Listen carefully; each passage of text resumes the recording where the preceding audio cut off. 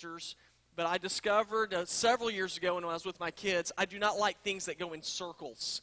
And, the little strawberry, y'all remember the little strawberry things that they have out there, and they just go in circles? I was sitting there turning that thing, and I thought I was going to die after like 5 minutes. It's the smallest, it's the weenie ride, and I was about to die on it. So now what I like to do is go look in the mirrors.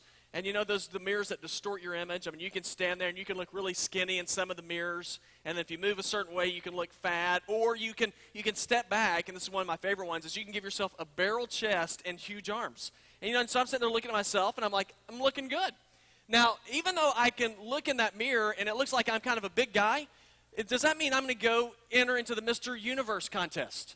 Absolutely not. Now, why is that? Because that's a false image, right? I mean, it's not real. Now, that's the great thing about God's Word. God's Word does not give us a false image. Instead, it gives us a true picture of who we really are.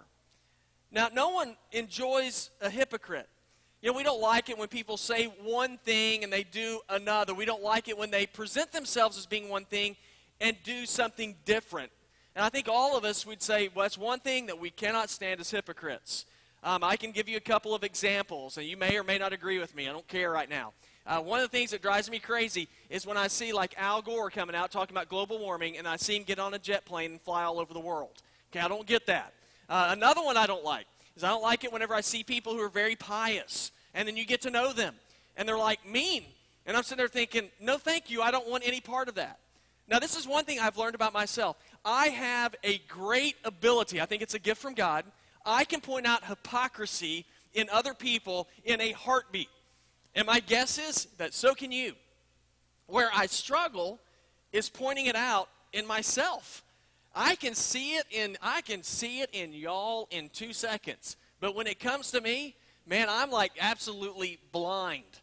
And that's what's so great about our scripture today, is our scripture today points out to us who we really are. And James, basically, in our text today, is telling us it is time for people to be real and to get real in their faith. And so, how do we do that? Well, we're going to look in James 1 in verse number 19. I think we'll see some steps we can take to see that happen.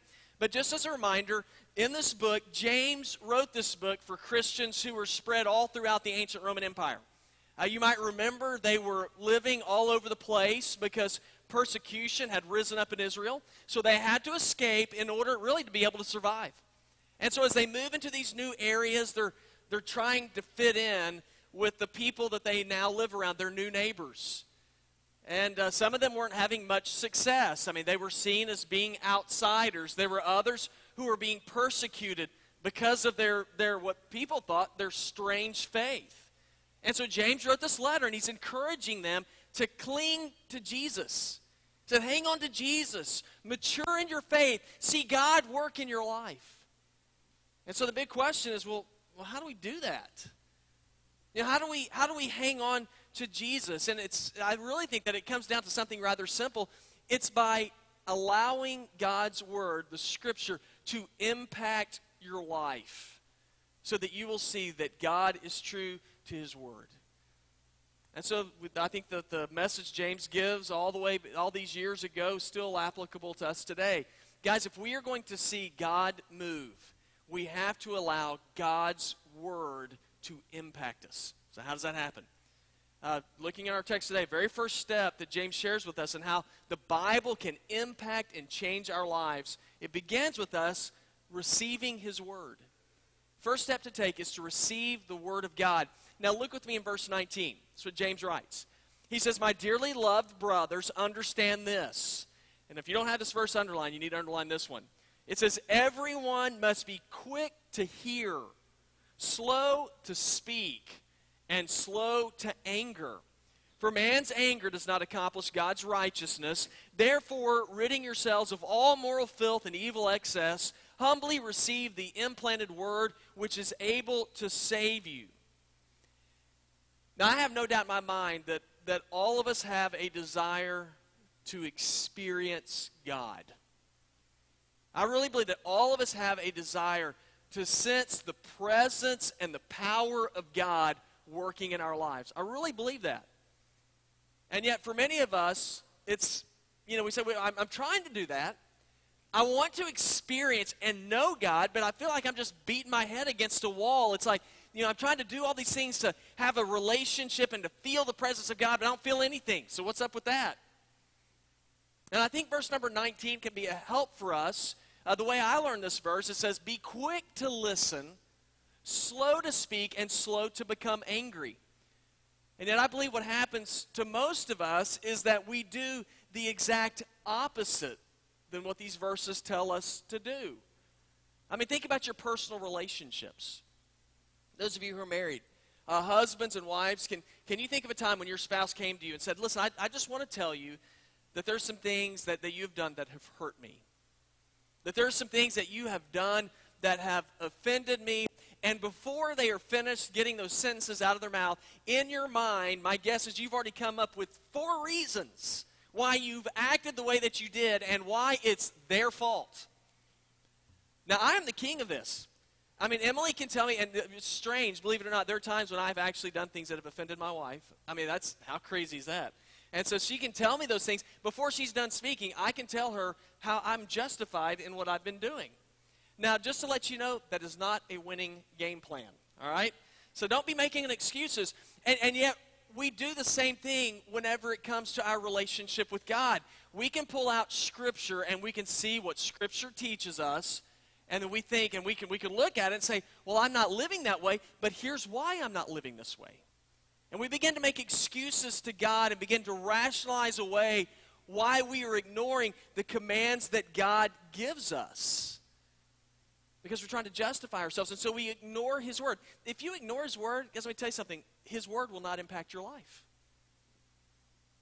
In your relationships, we see this happen with our spouses. Parents, you see it happen with your children. I'm sure some of you can think of times when you told your kids, hey, this is a reason why you can't go to this party.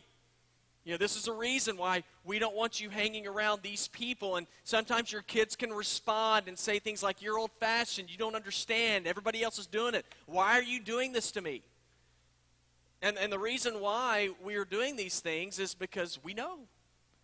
Because we are speaking from experience, because we know what is good and what is bad, because we've been down this road before.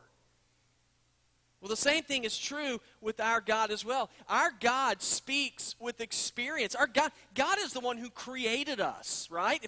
If you are believing and have faith in Scripture, the Bible says that God is our creator. And so if God is your creator, He knows everything about you and me. And He knows where our strengths are and where our weaknesses are. He knows what path we need to walk down in order to live a life that will keep us strong. Now, in my human nature, there's some things that I see that the Bible commands me to do that I naturally don't agree with, that go against the grain for me. I mean, one of the things that the Bible tells us that we are to love our enemies. I mean, does that just like flow naturally for you? Not me. The Bible says love your enemies. The Bible says forgive those who have wronged you. Now, it's hard to sit idly by and be quick to listen and slow to speak and slow to become angry when you hear things and see things that God's Word is pointing out that goes against the grain. And so my natural instinct is to become angry. But you know what? There are times when God's Word will cut you. You know that? There are times when God's Word will cut us. And I think that most of the time we get frustrated when that happens because we think everything about God's Word is supposed to make me feel all happy and warm on the inside. But there are times when God's Word will cut you. We're told in Hebrews 4:12, for the Word of God is living and effective and sharper than any double-edged sword, penetrating as far as the separation of soul and spirit, joints and marrow. It is able to judge the thoughts, the ideas and thoughts of the heart. Getting cut is not always a bad thing. I'm not saying that we enjoy it, but it's not always a bad thing.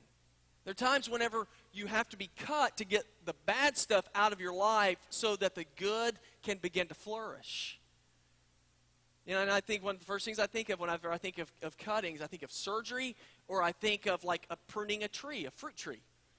Now, I'm sure that trees, if they could talk, if they had feelings, that fruit trees would think, you know what, I just prefer not to ever be pruned. Don't cut me. But you know what happens if you don't prune a tree? It's not that I know this from experience, but I know this about reading about it. But if you don't prune a tree, then a fruit tree, it's not going to be as productive. It gets overburdened. The fruit that it produces is diminished. But whenever you prune back branches, more light's able to come in. The water in the root system is able to run into the roots that are more concentrated. And it causes the tree to be able to bear much fruit, bigger fruit. But when it's not pruned, it's overburdened and doesn't work. So back to the original question. How can God's word impact our lives? By receiving it. And to do that requires us to trust that God knows what he's talking about. That he's smarter than you and me. Isaiah 55:8-9 says, this is from God, it says, "For my thoughts are not your thoughts, your ways are not my ways. This is the Lord's declaration, for as heaven is higher than earth, so are my ways higher than your ways, and my thoughts than your thoughts." So the first step that's involved in us allowing Scripture to impact our lives is we have to receive the Word. I mean, you have to read it and say, okay, God, I'm opening myself up to whatever it is that you have to say. But then here's the next key. If God's Word is going to impact your life, then after you receive it, you are to practice His Word. You receive it, then you practice His Word. Now look in verse 22. There's another one to underline. It says, "But be doers of the word and not hearers only, deceiving yourselves. Because if anyone is a hearer of the word and not a doer, he's like a man looking at his own face in a mirror. For he looks at himself, goes away, and right away forgets what kind of man he was. But the man who looks intently into the perfect law of freedom and perseveres in it, and is not a forgetful hearer, but a doer who acts, this person will be blessed in what he does." There's an old saying that says, talk is cheap. I've heard that one before. And it's not so important as to what a person says. What matters is what a person does. Now, there's no doubt there are some people that refuse to do anything that God tells them to do. They decide they're going to go their own way. God, I hear what you're saying, but I'm going to do what I want to do. Now, that grieves God's heart, and the reason why is because God knows in our own nature we are in rebellion against God. Our own nature is always the lowest common denominator. It's just simply to satisfy ourselves, and God's like, if you're going to go after your own way, then you're going to get on a path to destruction. And you say, well, that's not true for me. Let's look in Scripture. Here's the truth about who we are as people. Jeremiah 17:9. "The heart is deceitful above all things and is desperately sick. Who can understand it?" On our own, our hearts are sick. That's why Jesus came to give us, so to speak, a heart transplant, because we all need one. Ezekiel 36:26 says this. It says, God says, "I will give you a new heart and put a new spirit within you, and I will remove your heart of stone and give you a heart of flesh." Now, for that to happen begins with us listening to the Word of God, listening to what Scripture says. But it takes more than just listening. I know a lot of people, they can hear great advice. Hey, if you go to the doctor, hey, listen, if you're going to get in better shape, and you got to start doing this, you have to eat better, you have to exercise, and we can listen to that. But if we don't put it into practice, does that do any good? Do I get better just because the doctor tells me, listen, this is the kind of diet you need to have? Now, just because I have that knowledge, but if I'm still out there packing down donuts all the time, it's not going to change me. The only way that God's Word is going to impact our lives is not only if we hear it, but that we actually put it into practice in our own lives. The analogy James uses in our text is of a mirror.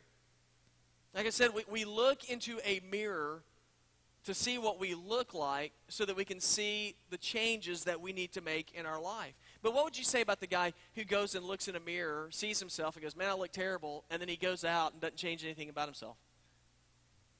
He said, well, the mirror's useless, right? I mean, he might have the knowledge, but if he's not going to act on it, it's not going to do any good. Same thing's true with Scripture. If we look into Scripture and yet we don't apply it and we don't practice it, then it's not going to do any good for our lives. And so the question is, if you're receiving God's Word, and whenever you look into the Bible and you see through the Bible and you become convicted and say, you know what, the fact of the matter is I don't spend time with God. I don't communicate with Him.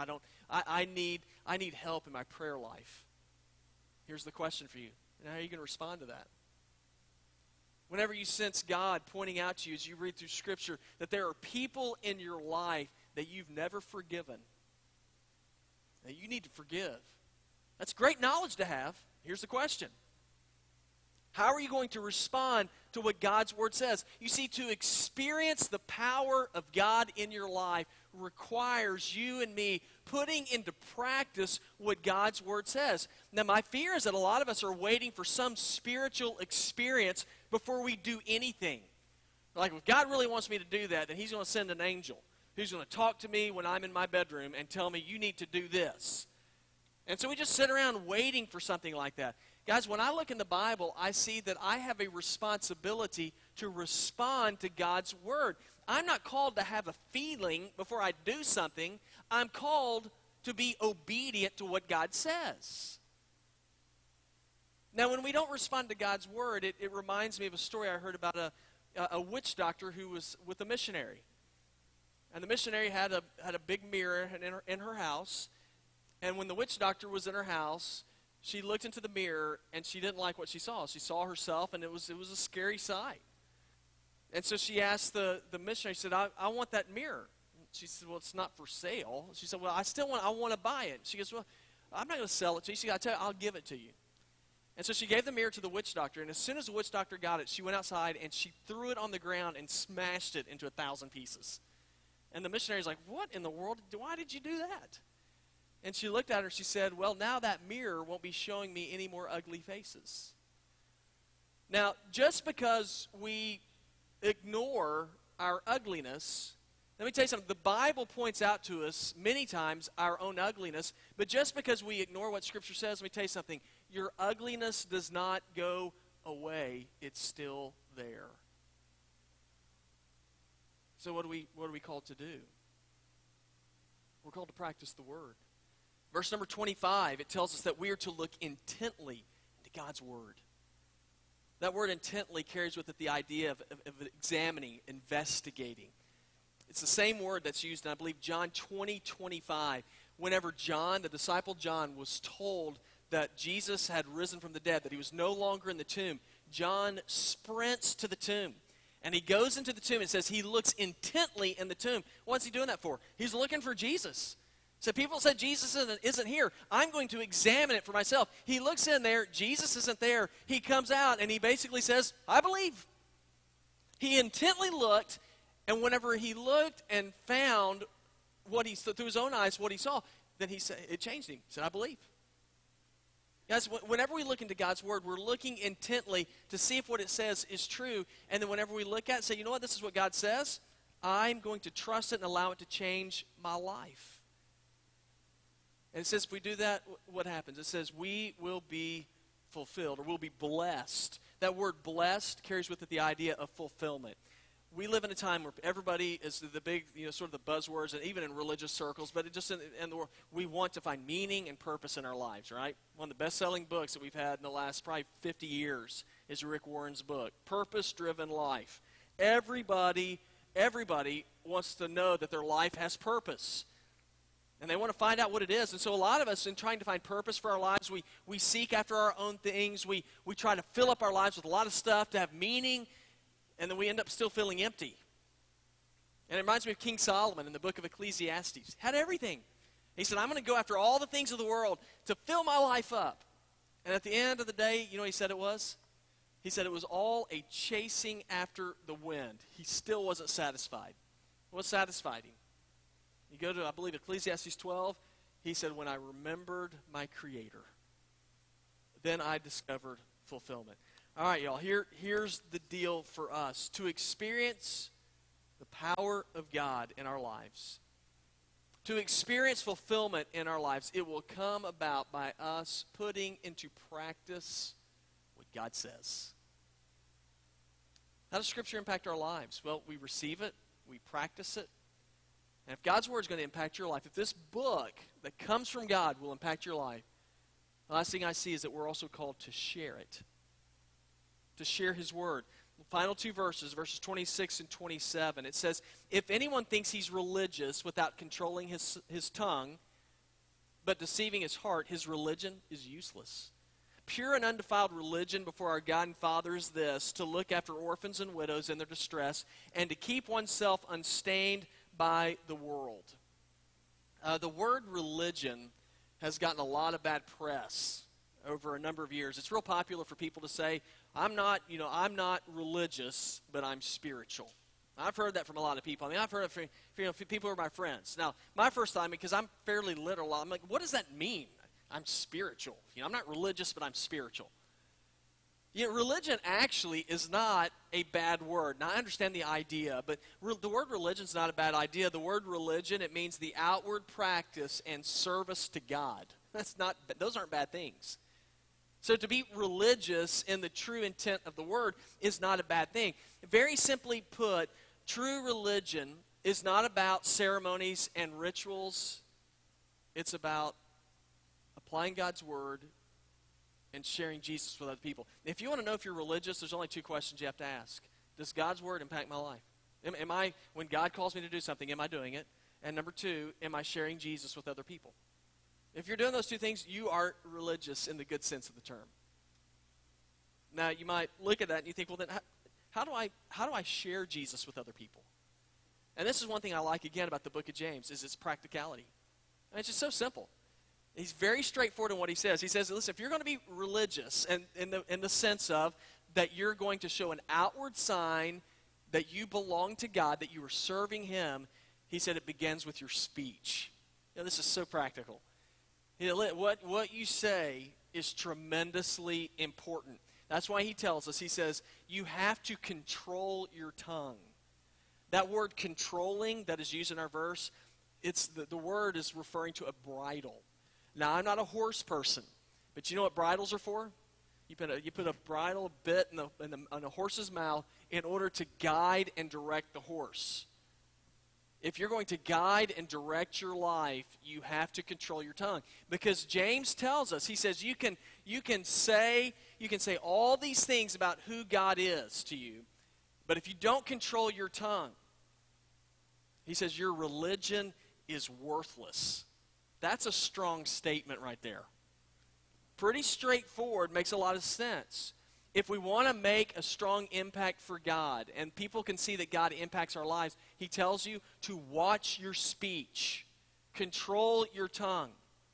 If we want people to take seriously what we have to say about our God, we have to be careful about what comes out of our mouth. Why? Because what comes out of your mouth is a picture of what's on the inside of your life. What comes out of your mouth is a picture of what's inside of you. Jesus said in Matthew 12:34, for the mouth speaks from the overflow of the heart. Now think about that. Your speech is an indicator of who you really are. If we're going to make an impact for Jesus, God's word is going to impact our lives, watch our mouth. Be careful with how you speak. If we're going to share Jesus in a way that is meaningful with people, then James says that you serve people. Now, the description he uses here is that we serve widows and orphans. And he chose those two people because those two groups of people were the helpless people of his day. And, there wasn't some sort of system in place to take care of widows and orphans. And if your family was not able to provide for you or take care of you, if they were non-existent, then it was almost impossible for these people to survive. And so James says that a sign that we belong to God is that we will serve the least of these. We will serve, not just the least of these, we will serve everybody. We'll serve people. Why is that so important? It's interesting that in this passage of Scripture, whenever we talk about serving, that Jesus gives a demonstration of it with the story of the Good Samaritan. If you remember the story of the Good Samaritan, there was a man who had been beaten up. He'd been robbed and left on the side of the road for dead. And there's all these people that passed by him, and nobody was willing to help him. These were religious people. Just walk right by him. And it could be they didn't want to be defiled before they went to the temple. It could be that they were scared that a trap was being set up. So they just simply kept walking by until a Samaritan man who came by ended up helping the man and restoring to health. There's a great picture of service that Jesus gives there. That story in the Good Samaritan, this is an old story. I heard it a long time ago, but I like it. There's a Sunday school teacher teaching a little girl's class about the story of the Good Samaritan. She said, if you saw a man beaten up and bruised and bloodied, lying on the side of the road, what would you do? And a little girl raised her hand. She said, I think I'd throw up. Now, guys, whenever it comes to serving other people, we don't need to throw up. We need to go over and to serve other people.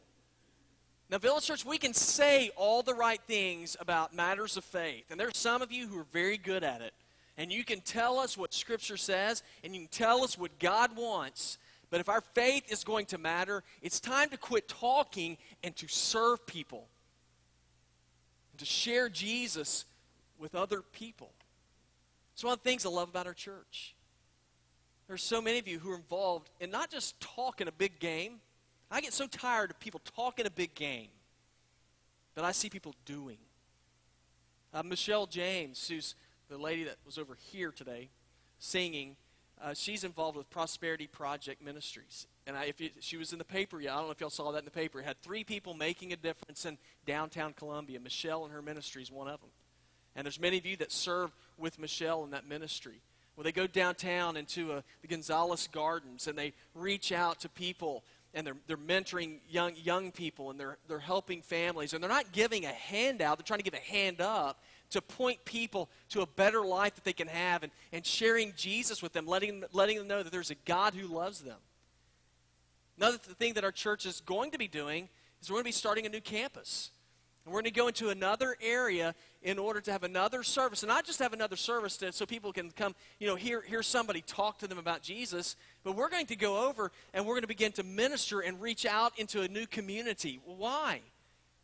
Because if people are going to take our faith seriously, they don't just need to hear us talking. They need to see us doing. Why? Because Jesus has done for us, and we want to share what Jesus has done for us. See, my desire is for you to experience, and for me to experience the power of God. To know that God's real, and it's not just somebody that we talk about, but He's somebody who changes the way we live. So how can God's Word impact us? Let it impact your life when you receive His Word, when you practice His Word, and when you share His Word. And guys, it's time for some of us to begin to put these things into practice. To receive it, to practice it, to share it. And hopefully that's the challenge that James has given you today by the power of the Holy Spirit, that it will convict your heart to say, I want God's Word to impact my life. Because I don't believe this is a book that's just a good book. I believe this is a book that is the Word of God that carries with it power.